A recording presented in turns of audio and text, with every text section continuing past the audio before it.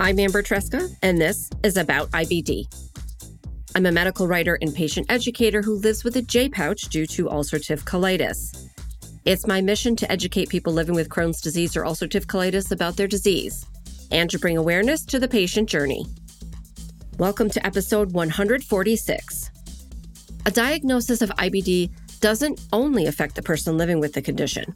It has an effect on the entire family. IBD patients experience many unmet needs. One of the biggest gaps is in support for parents, families, and caregivers who have a child living with IBD. My guest is Lisa Fournier of IBD Connect. Lisa is the mother of 2 children who live with IBD. When her youngest was diagnosed at the age of 4, she experienced firsthand how little support there was available for her family. She worked with her local hospital to start a support group. Years later, with her children now grown, she founded IBD Connect. Lisa tells me about why and how she started IBD Connect, what programs are currently being offered, and how the community, and that means you, dear listener, can support their mission.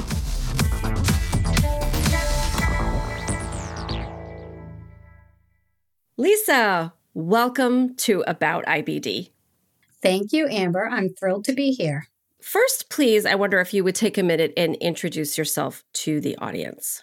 Yes, my name is Lisa Fournier, and I have 2 daughters who have Crohn's disease, and I am the founder of IBD Connect.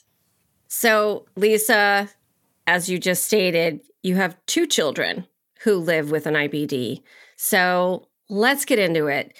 Would you start by telling me a little bit about when they were diagnosed and what their disease journey has been like so far?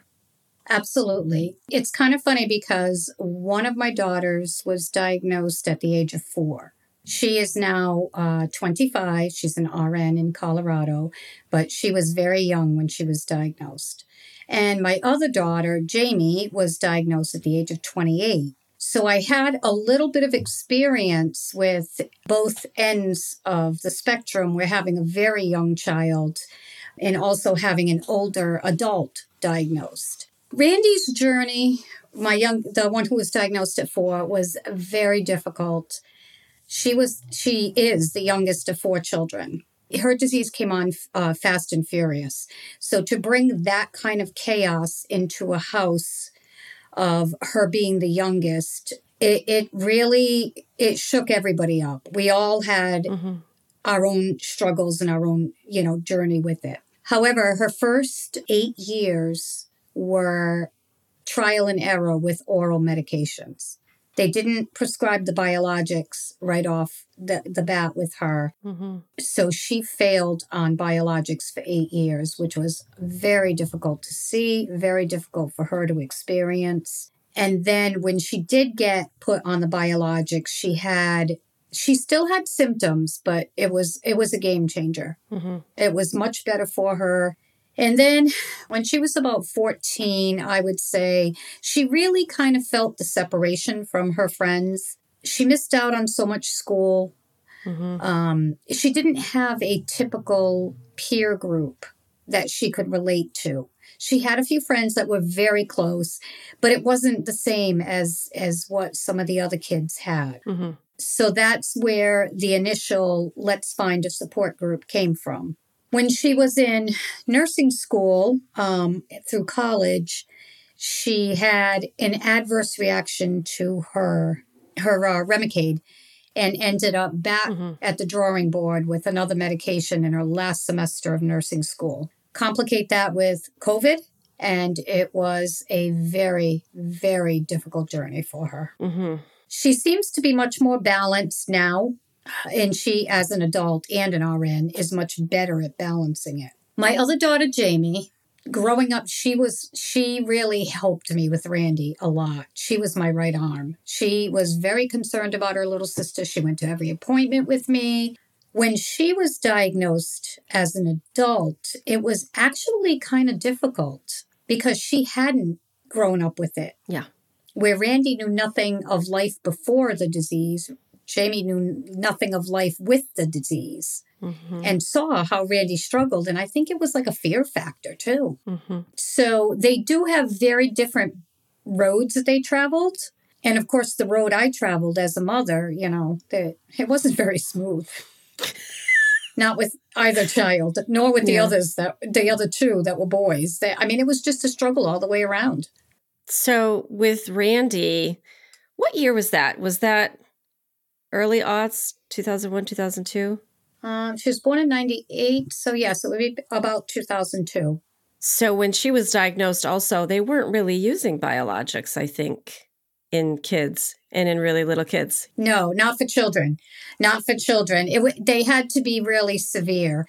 And they also had to fail on the medications after a certain amount of time before they could move them up to the next level, which is absolutely painful to see your child struggling like that, especially now that I know how much being on the biologics could have helped her prior to all these meds.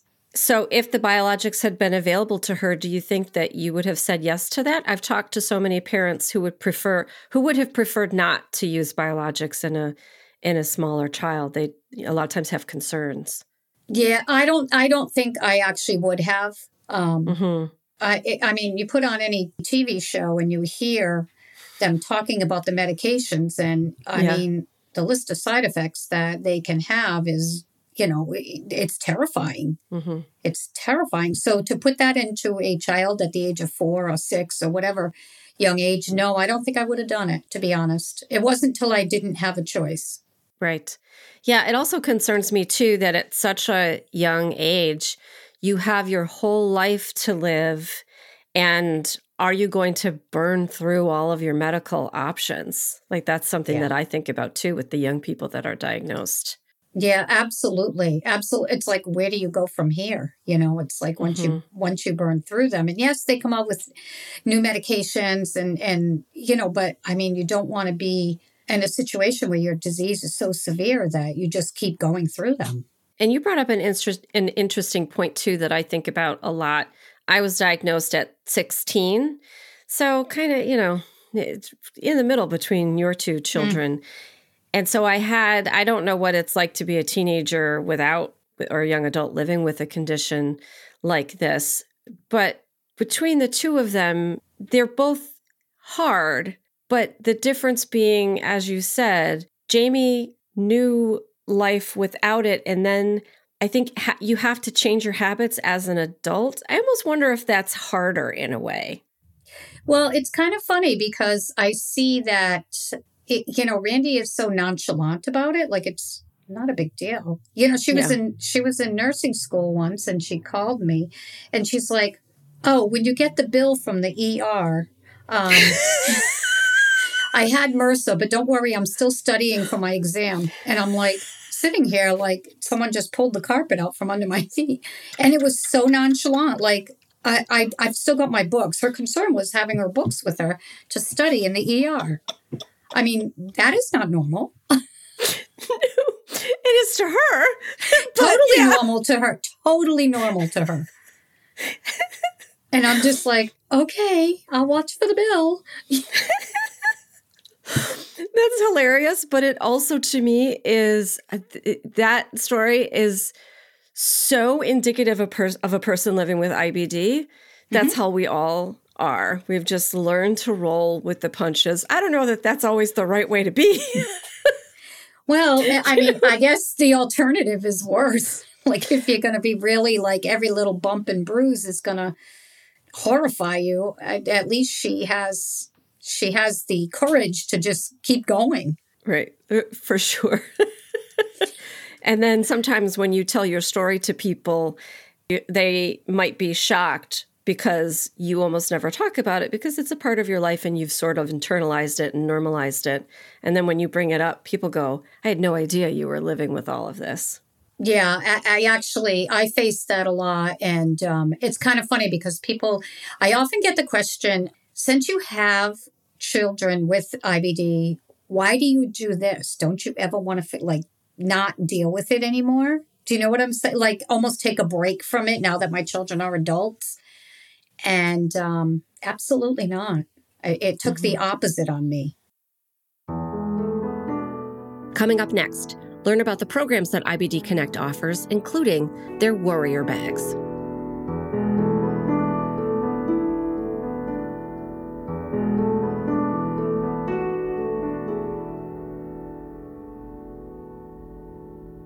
As you said, you have a deep connection with the IBD community because of your two daughters, but also because you have founded the nonprofit IBD Connect. So let's get into that. Tell me about IBD Connect and why you founded it. I think I can probably guess why, and also what your mission is. Okay, so when I had mentioned about my daughter looking for peer groups, we were looking for a support group in the area that she could go to, and we couldn't find one. So being the personalities that we are, we said, okay, we'll just start one. So we actually did. We did do that. And then I found that as she got older and more people would join the group, I kind of found that they would talk about things that were going on. And I had been there. Mm-hmm. I had made that mistake. I had, done exactly what they did. And I said, well, wouldn't it be nice to be able to help them with the things that I stumbled over and learned by experience? What a great thing it could be to help other families. So support groups weren't enough for me. So I decided to start this company so that I could provide financial resources. And mostly, I felt that with Randy being part of the group, that it was so important for these kids to be empowered to help somebody else. There is nothing that makes you feel better about your own illness than to help someone else struggling with theirs. Mm-hmm. So our mission is to support patients when they are first diagnosed, engage them in activities that teach them about their illness, and empower them to make a difference for someone else. So we support, engage, and empower pediatric families. And that is where it all began. It's an incredibly important mission. And now you have grown. So take me through some of the things that your group does. And I want to start with the support groups because that is where you started. Can you tell me about how you began the groups, what kind of groups that you have today, and maybe if you're looking to expand into something in the future? Okay. Yeah. Well, we had a support group that met once a month in Worcester at UMass Memorial Medical Center. That's where it all began. I have so much support from UMass and the physicians and the families that it was actually a very easy start for me. So I started my groups there, but we have patients from many hospitals. They're not all affiliated with UMass. They're affiliated with all different hospitals. But anyway, we started with that, and I began the company in 2019. I had been doing support groups for probably 6 years when I started the company. And then COVID quickly put a stop to that because we couldn't meet in person. So I learned how to do virtual meetings, which I am not tech savvy, as you just figured out, but I managed. It's called Zoom. Anyway, so I was able to start virtual meetings, which is really kind of funny because we ended up getting families from all over the country. Sure. Who would jump on. So we now currently have our in-person meeting that does meet once a month. We have our virtual family meeting that meets once a month. And now I started a caregivers meeting because as a parent, we're all a little bit crazy. And it's nice to be able to get online with the crazies and talk. Around your children, everything's always perfectly fine. Everything's good. Yes. You need to vent. You need to cry. You need to share stories. You need to learn tips. So we have a meeting for just the caregivers once a month. And then we just recently launched a young adults group for ages 18 to 30 because we found that a lot of the kids have aged out of the group. So where they want to still continue to meet, now they have a virtual group. So that's currently what we have for group meetings. That's a lot. It's a lot. I was just going to say. It's a lot. It's a lot, but obviously so needed because, as you said, you had people joining from all over the country when you were able to open it up on a virtual meeting. So you do have other programs as well. You have so much going on. It's incredibly impressive. But well, thank you. You're welcome. I'm thinking of 3 in particular, and you can tell me if there are more. You have warrior bags, you have financial assistance, and you have scholarship programs. Yes. So I love these programs. I think they are exceptional and super important. So I want to learn more about those. Okay. So the warrior bags, we started these to be able to distribute that we donate them to the hospitals, and they are able to distribute them to patients upon diagnosis.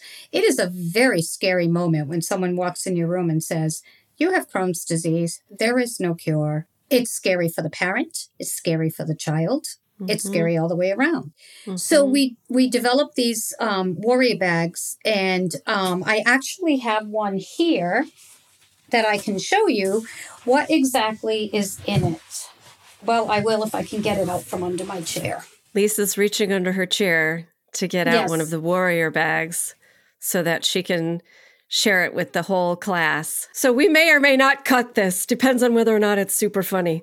Oh, it's hysterical. I'm just a hot mess, okay? All right. So now Lisa has her warrior bag. This is a really cute warrior bag. It says warrior. It says warrior. It's got a purple ribbon on it. It's a drawstring bag, and it has a few goodies in it. And it looks very full.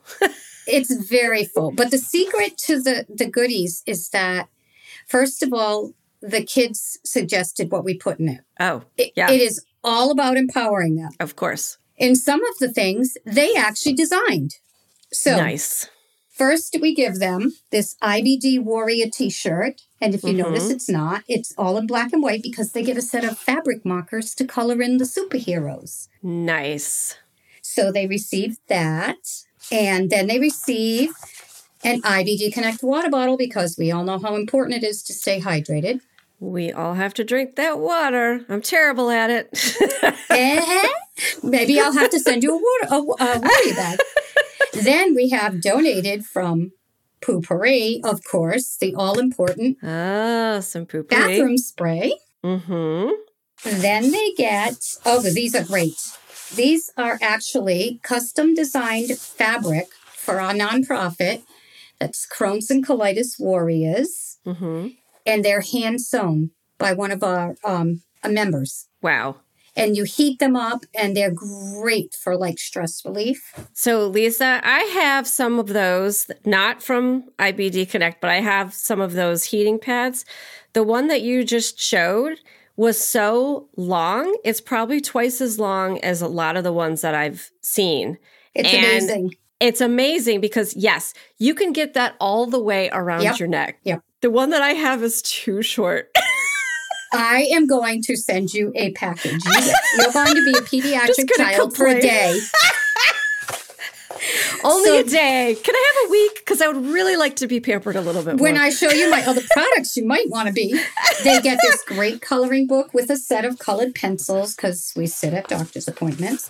Yes. And then they get a deck of cards. But the special thing about the deck of cards is we make custom stickers designed by one of the kids. They designed the sticker. I cut them all out on my Cricut machine, and they put them on the decks of cards, and they have inspirational messages from one child to another. Oh, my gosh. And last but the best is our stress ball, shaped like a poop emoji.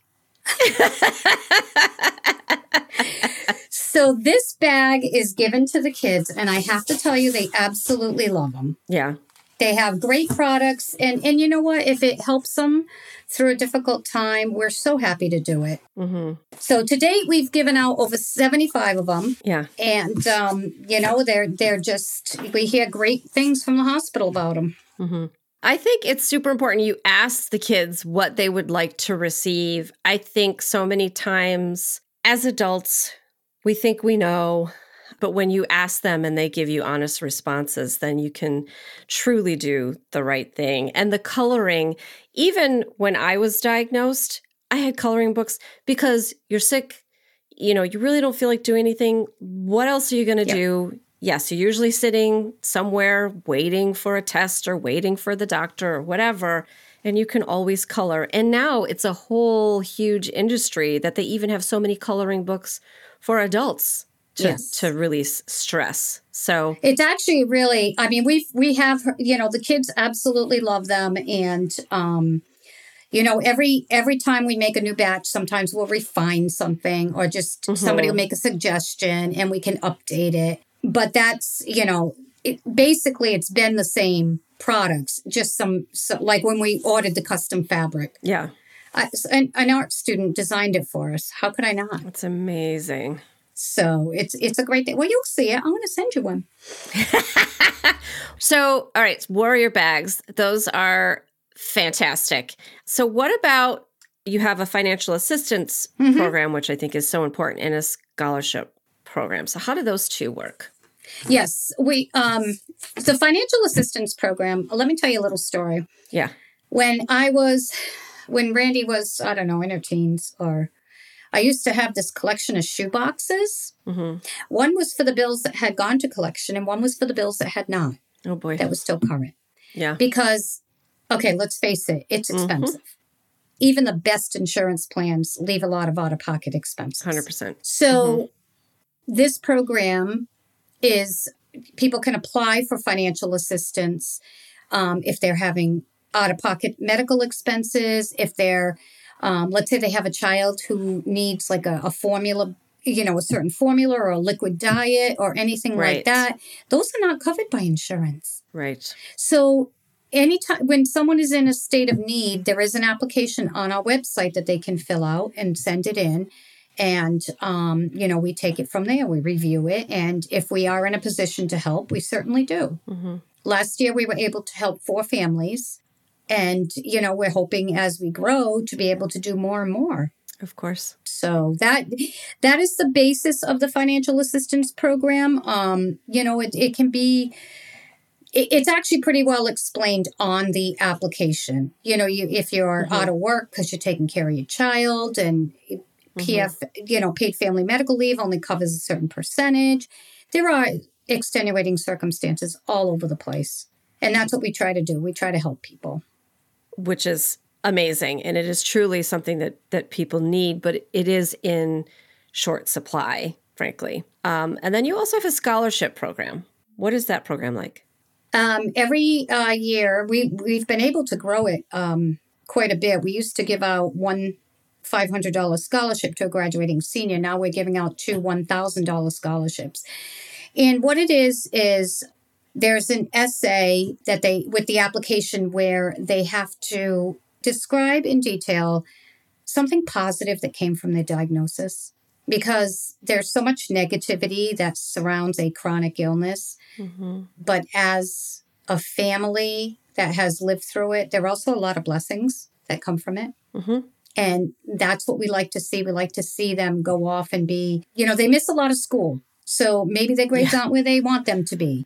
You know what I'm saying? Mm-hmm. So it's a little positive thing that's just for IBD students, the graduating seniors. Mm-hmm. And hopefully they have gained something positive and, we're able to award them a scholarship. I think that's probably a question that they're not very often asked is what is the positive side of living through this? And so thinking about that may also be another avenue into coping with the disease in a different way and thinking about it in a different way. And I think we tend to forget that, I don't know about anybody else's family, but my family, especially myself and my children, we were so close. We had to learn to work as a unit. Mm-hmm. Who's picking up this child? Once one of them got the license, who's picking up this child? I'm at the hospital all day. Who's doing it? You learn to work as a unit as opposed to doing everything yourself. You have to. You have to. It's with 4, it's all hands on deck. Well, yeah, you see that or I was crazy. So maybe a little of both.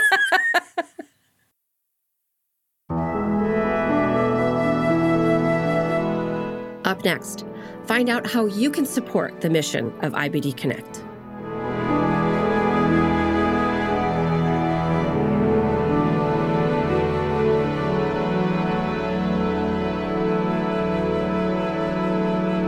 All right, so there are ways that you are helping the community, but the community can also help you, help IBD Connect.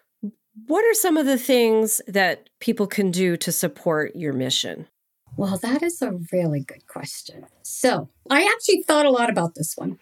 Because people often ask, what can I do? Of course. So I think the most important thing is to get the word out there that we are here for them. We are the boots on the ground. There are a lot of organizations that are looking for a cure, organizations that are doing research. We like to think of ourselves as a village. We are your IBD village, walking with you, helping you get through this.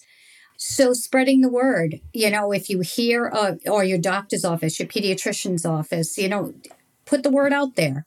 You can email me for product. I can send water bottles or whatever, just so that we get the word out, because I know the impact of it, and I don't want to see a child feeling alone. It's a hard thing. Every year we have a virtual 5K that we do, usually in end of September, beginning of October. We've had teams formed in South Carolina, team in Maine. Form a team, help us fundraise. Everything we do is through fundraising efforts. And right now we do 2 fundraisers a year, and that's it. If you're local, jump on a meeting. You want to learn about it? Our kids would be thrilled to teach you about it. It's amazing how much they know and how much they want to share, and how much it's empowering to them. And you would be surprised at it, like listening to a 10-year-old child talk about the medications, and they can say them better than me. Like, it's amazing. They know about the testing. Yeah. They know so much. Let them share their information. Join a virtual meeting. Or if somebody wants to, if they know a company that wants to sponsor us, help us out like that way. Any of those things. Or even address it via email. Send me an email. We have new programs we want to be starting soon. So we're always looking for resources. I think another thing that people can do to support your mission is to share on social media, share a link to a support group. So how can people do that so that they can get involved? We are both on Instagram and Facebook under IBD Connect Inc. Also, our website has so many resources and all of our product and all of our group meetings. Subscribe to our newsletter. We can be found at ibdconnectinc.org. And you subscribe to our monthly newsletter, and there's just so much information in it. We also do outings a couple times a year, and people are invited to join us. I love teaching people about it. I love people's, learning, getting some knowledge about what IBD is and how it impacts a child, because it is a tough journey. It is a very tough journey. Really, and very lonely, I think, at points, especially for parents and primary caregivers. Along the way, I actually am my own journey with it. I've had several friendships that I had to kind of just back off from because they don't understand. And that's a hard thing. Yeah. And I think putting it in perspective, I often use this analogy. When we used to go to the mall, back when people went to the mall, okay? The malls are empty now. I just want you to know that. But back when they were full, and that was the best place to go, and all the kids wanted to go to the mall. And I remember my older daughter, when she went, because she didn't have Crohn's yet, and they would talk about what stores they were going to, where they were going to eat, and how the fun, and pick us up at 4:00 and blah, blah. When I went with my younger daughter with Crohn's, we talked about where the bathrooms were. Which stores would allow her to use their bathroom if it was an emergency, and if there was anything that she was able to eat. That is the reality of IBD right there. Absolutely. Yeah. Well, I'm so impressed with the work that you do. I love your social media. I have, of course, subscribed to your newsletter.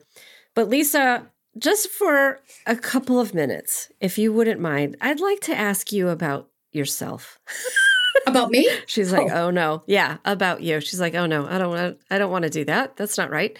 But Lisa, I read that you love a craft. What kind of craft? You said you have a Cricut machine. What kind of stuff do you get into with that? Yes, I love my Cricut. I love to make shirts. I love to make mugs. I love to do, for my grandchildren, I do their birthday party decorations. I make banners, and I love crafting. I don't have enough time for it, but I absolutely love it. I make scrapbooks for my grandchildren in my spare time. In other words, I give up sleep. That. Right.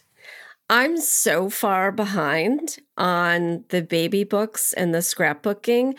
And I love a craft also. I have a Cricut machine that does not get used often enough because I'm currently finding it a little overwhelming, but I'll get there. I primarily do a lot of needle crafts, but something that happened recently, which is so hilarious, is that it has taken me so long to fill out the baby books and put in the photos and do all the scrapbooking that now my children are old enough that they are doing it themselves.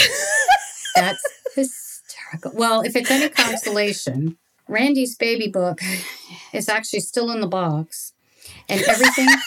Oh, wait, this gets better. Everything is written on napkins and thrown in the box with...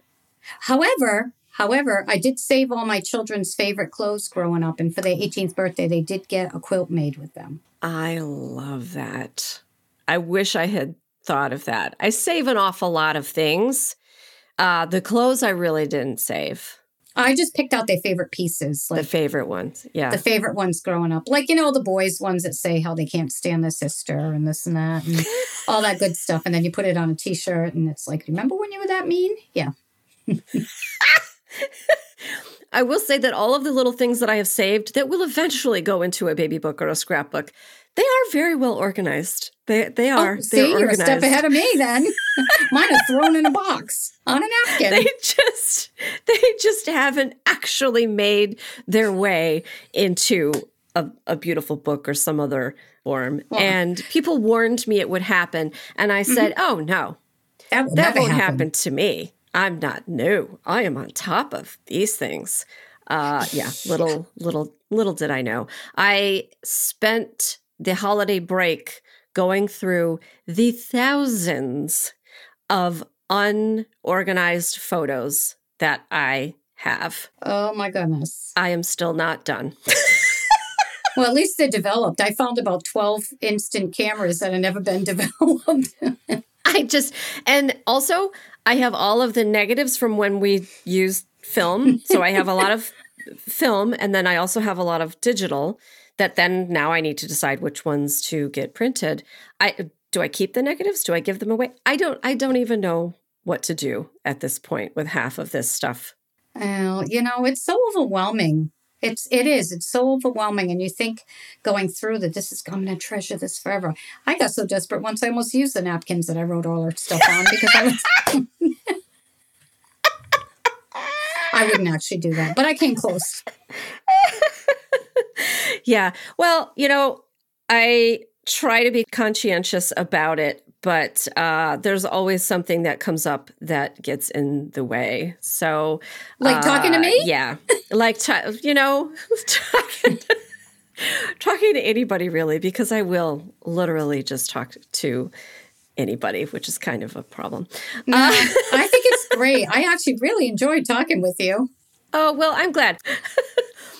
Okay, Lisa, I want to do my part to get the word out so that more people can find you, can help support your programs, and then if they are in need of them, that they can take advantage of what you have to offer. So thank you so much for speaking with me today, of course, and then also for everything that you're doing for the IBD community, because you're seeing who you're touching, but there is a halo effect to this, in that for every person you touch, they're going out and they are helping someone else who's living with IBD or a different chronic condition. And so the extent of it has to go really, really farther than probably you ever intended. And it's such important work. And I'm so glad that you're doing it. Thank you so much. And there's the blessing in it right there.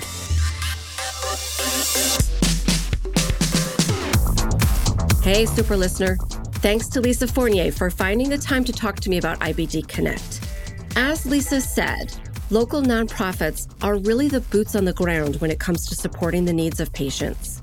These groups are where people can meet other families, learn about local resources, and get support when difficult or emergency situations crop up.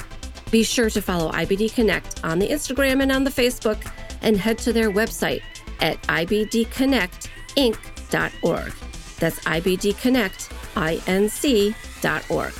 As always, links to a written transcript, everyone's social media handles, and more information on the topics we discussed is in the show notes and on my episode 146 page on aboutibd.com. Thanks for listening. And remember, until next time, I want you to know more about IBD. About IBD is a production of Mal & Tal Enterprises. It is written, produced, and directed by me, Amber Tresca. Mix and sound design is by Mac Cooney. Theme music is from Cooney Studio.